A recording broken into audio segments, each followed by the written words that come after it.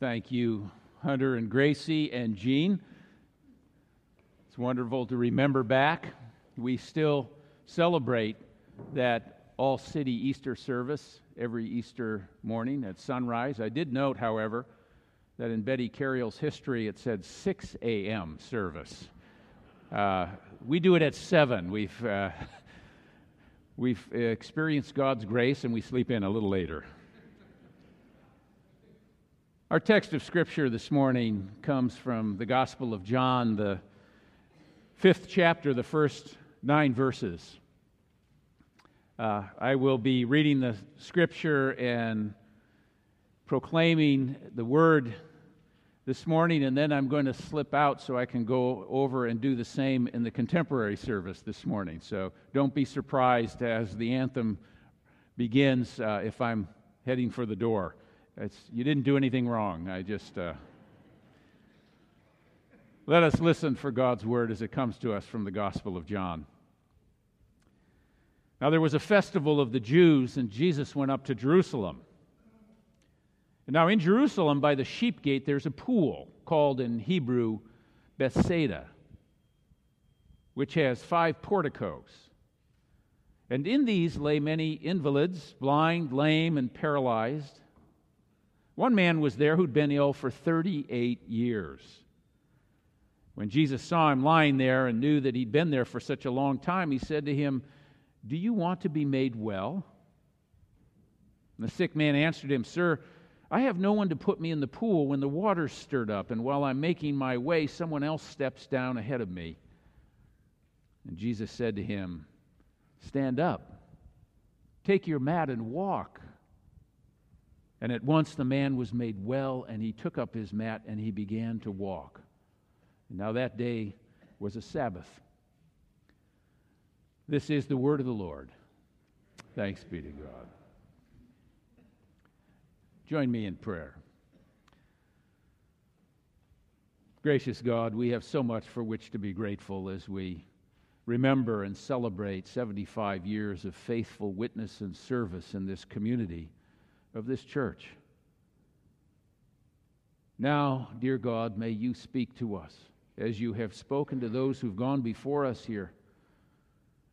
May you shape us by what we hear and by what we do. For we pray in Christ's name. Amen.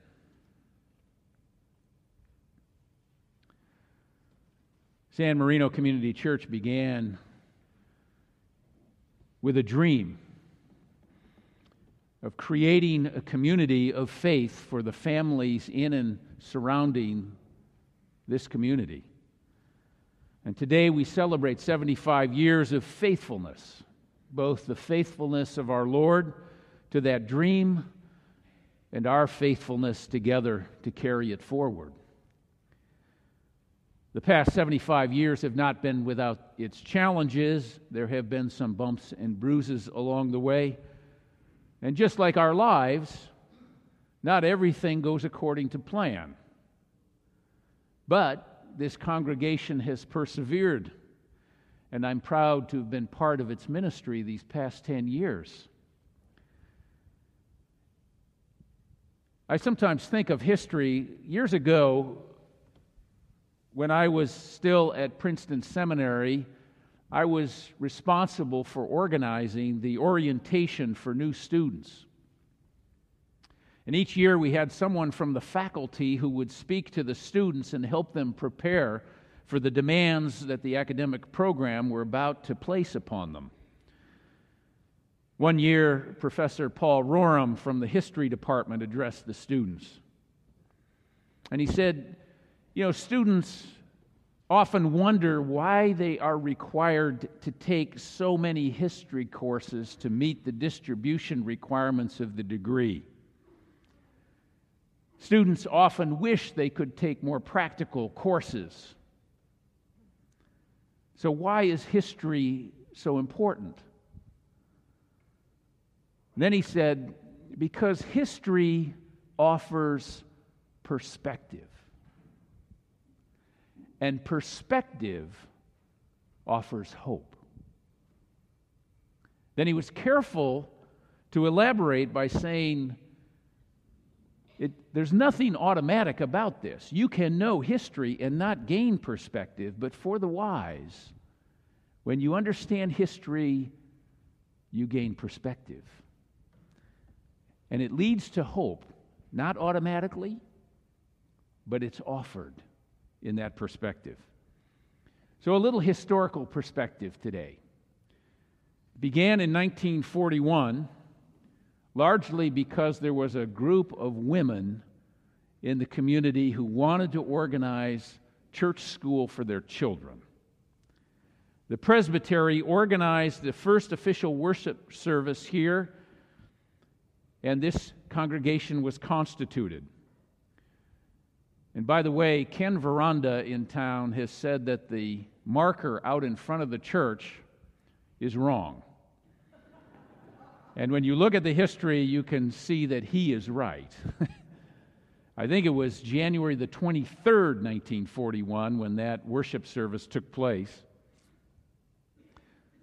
It was the same year that Winston Churchill and President Franklin Roosevelt signed the Atlantic Charter. It was the same year that Hitler initiated the final solution in Germany. The first commercial television license was issued in that year. M&Ms made their debut. And so did Cheery Oats, which later was renamed Cheerios in 1945. And of course, Pearl Harbor and the entrance of the United States of America in World War II. The Yankees won the World Series that year, and the Chicago Bears were the champions of pro football. My own alma mater, the University of Minnesota, won the college football championship. Rah, rah, shish goomba. And the Heisman Trophy went to Bruce Smith from the University of Minnesota. Life expectancy in those years was 62.9 years. You can understand why Social Security is in such a state of affairs today. Cost of living. The average income was $1,777. A new house cost about $4,000, maybe a little more here in this neighborhood. A new car cost $850. Tuition at Harvard that year, $420. And gasoline was 12 cents a gallon. Bob Dylan was born that year. So was Faye Dunaway, Art Garfunkel, Chubby Checkers. How Green Was My Valley won the Best Picture that year, but Citizen Kane and Dumbo was also released.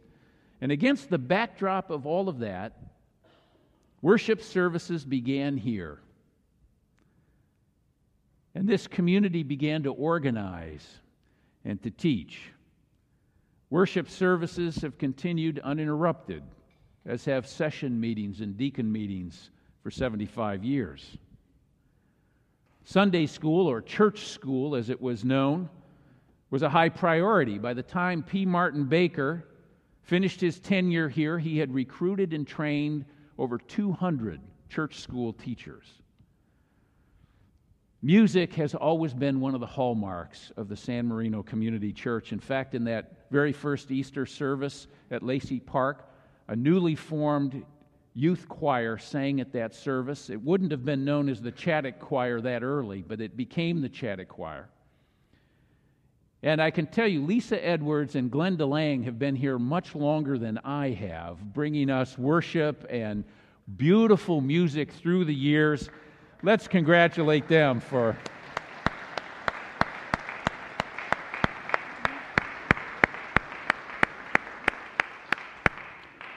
I think we may have failed to celebrate their 10th anniversaries. Yeah, or the 20th, yeah. When I began my duties as the seventh pastor, I was completely aware that I was building upon a foundation that others had labored to realize. We've been handed so very much by those who've gone before us here, who've handed us all of this, providing these facilities without debt, that we might continue on in the ministry that they envisioned. They gave of their time, their talent, and their treasure, and they've given it to us. It seemed to me 10 years ago when I arrived that this was a congregation that was in its adolescence. And like every adolescent, you go through some experience of life where you think you're not going to recover from it. It might be the first class you ever failed. It might be a relationship with a boyfriend or a girlfriend that went bad. You might have sustained an injury that kept you from the athletic field. Whatever it was, you think there's no way you're going to recover. This congregation had had some difficult days, and it wondered about its future and whether it could move on. Well, we did. And the story of faith is one of creation, fall, and restoration. And we have lived that story ourselves. That brings me to this text from John's Gospel about a man who waited for 38 years for a healing that he couldn't find. He wasn't the only one paralyzed. He was only the most obvious one in the story. Just a few months ago, those of us who were in the Holy Land, we stood at the sheep gate. We looked down at the pool of Bethesda where this healing took place. And Jesus asked that man a simple question: do you want to be made well? It might be asked of us this morning. I have maintained, and I've often said, that I believe health is just as contagious as disease. You introduce health to the body or into the body of Christ, and it becomes contagious. We become healthier in mind, body, and spirit. Obviously, there are limits to what we can do to affect health in ourselves. But I suspect that for most of us this morning, we already know something we could do to live a healthier life. After 38 years, this man had every excuse down. He'd lie there on the deck hoping to roll into the pool just at the right time when the healing powers were stirred. Every day making his way down to the pool in the hope of healing. He grew accustomed to a way of life, but hoped for something better, something more. He was probably dependent upon the generosity of others. I suspect he probably blamed other people for his lot in life. And then one encounter with the living Christ changed all of that. He had to get up. He had to find his own legs. He had to learn to stand himself and stand for something. Reminds me of a familiar verse of Scripture in Isaiah. Another question: have you not known? Have you not heard? The Lord is the everlasting God, the creators of the ends of the earth. He doesn't faint or grow weary. His understanding is unsearchable. He gives power to the faint and strengthens the powerless. Even youths will faint and be weary, and the young will fall exhausted, but those who wait upon the Lord will renew their strength. They'll mount up with wings like eagles. They'll run and not grow weary. They'll walk and not faint. Oh, for 75 years, this community of faith has been learning to stand, to use our collective legs to get something accomplished in the name of and for the sake of Jesus Christ. We've sought to extend that healing that God intends for all people.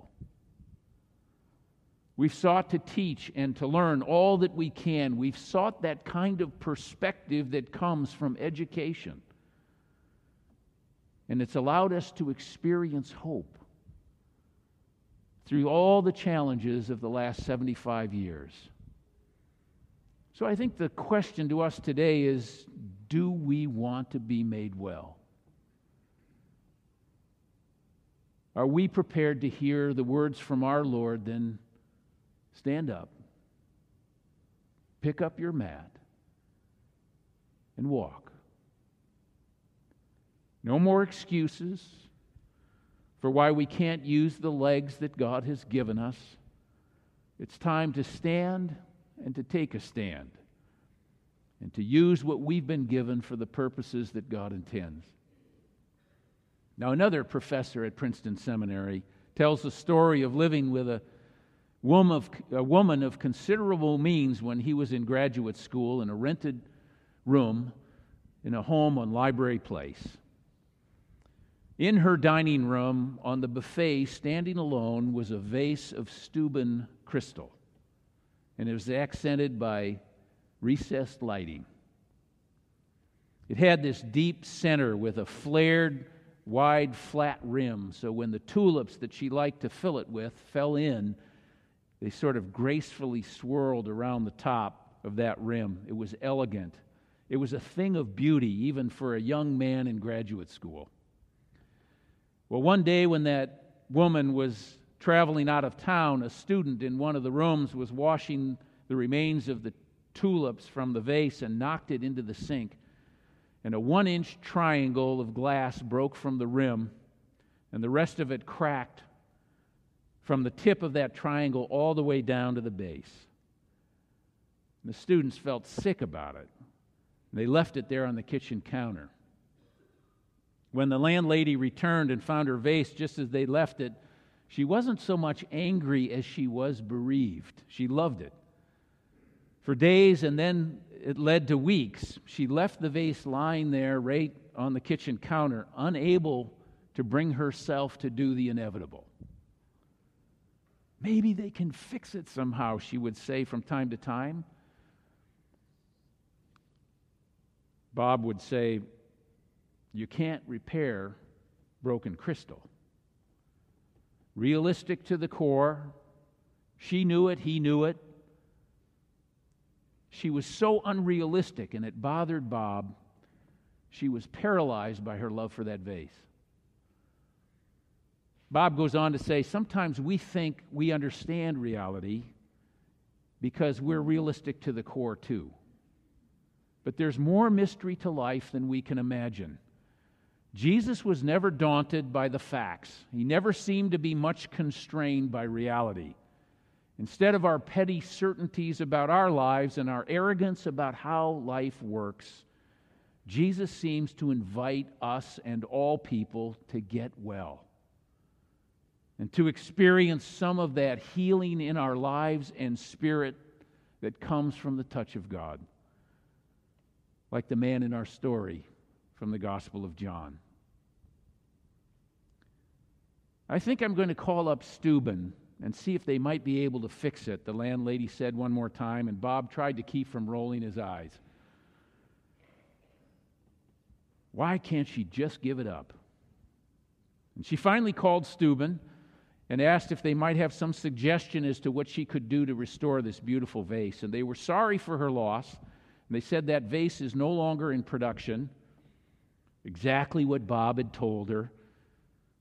But then what they said next took her breath away. They said, if you would bring the vase up to their store, their artists could fashion a replacement at Steuben's expense. They'd copy it and replace it, no charge. Steuben would bear the high cost of what Bob and his roommates had broken. Our realities are just so small. You can't fix broken crystal. Paralyzed people don't get better. But he wasn't the only paralyzed one, just the most obvious. That vase was an extraordinary vase. It was a Steuben. And when you fail to consider the source and the maker, you fail to understand the situation. There are so many of us who are paralyzed people, paralyzed by realities that are so devastating to us because they're only partially true. And sometimes it takes people with a little bit of delusion, like that landlady, like those church women who believed a church could be built here, like all those people who contributed to the development of a vision of the future that they wanted to participate in and were willing to support.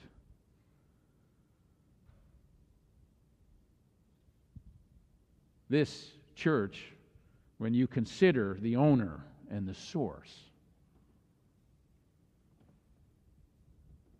can do amazing things. Who knows what the next 75 years will hold? I hope that this congregation still stands, is still engaged in ministry for a new generation. So let's take up our mat. Let's get on with it. Let's stand together. Let's walk together. And let's go forward together confident that the God who has called us together will see us through whatever the future holds. To the glory of God, Father, Son, and Holy Spirit. Amen.